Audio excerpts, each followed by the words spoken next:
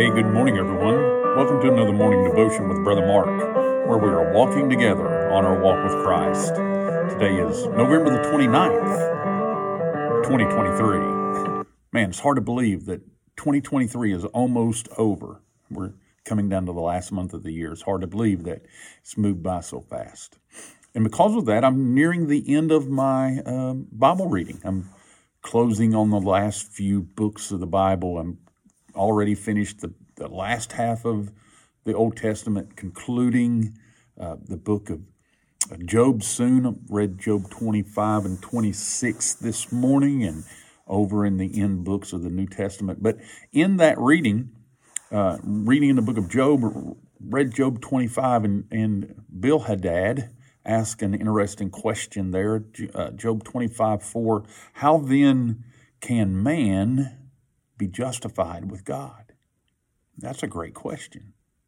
How can man be justified by God or justified with God? I mean, we know because of sin that we are separated from God, and we know in our own hearts that before we're born again, before we're regenerated, we sense that separation. I mean, that's what much of the world's looking for. They're trying to fill a void that was created when they were separated from God because of their sin. They're born into the world separated from God, and so the people in the world are trying to find that meaning in that relationship, and they can't find it because they're looking for it in the wrong place. So you might ask yourself, well, how can I be justified with God? And you think about, well, can I be justified by the works of the flesh, or can I be justified by the deeds of the law? The book of Romans tells us, therefore we conclude that a man is justified by faith without the deeds of the law. So you're not justified by the deeds of the law. But then we find Romans 5:1, therefore being justified by faith, we have peace with God through our Lord Jesus Christ. We're justified by faith. We're declared righteous by God because we have faith in Jesus Christ. And what a blessing, what a truth to know that God has said, I declare you just. It's really more than just as if you had never sinned. It is, I declare you just, that you personally are just, and he views you as one who is just. So we're justified by faith. We're not justified by works. We're justified by our faith in the finished work of Jesus Christ. And then we realize we have peace with God.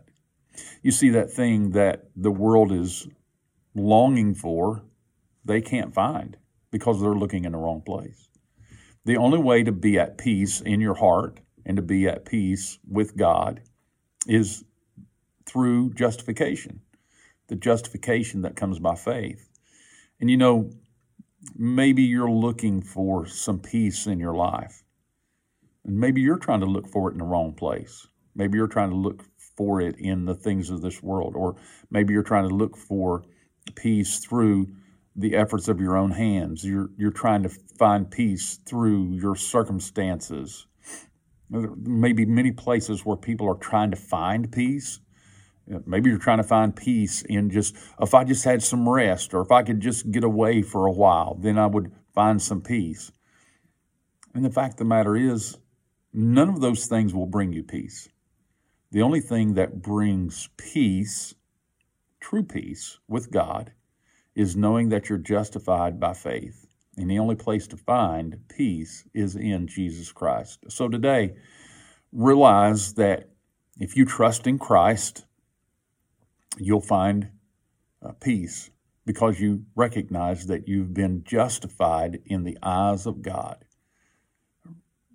Realize as one regenerated today that God has declared you just, and the end result of that is peace with God. So enjoy that peace with God today, and let that peace that you have with God lead you throughout your upcoming days. Heavenly Father, we just come to you and thank you for your word. We thank you for the blessings we find in your word.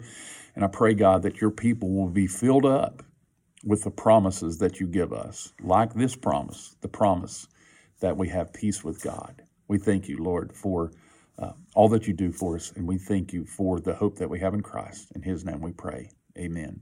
Well, I hope you're having a good week. Until the next time, this is Brother Mark signing off.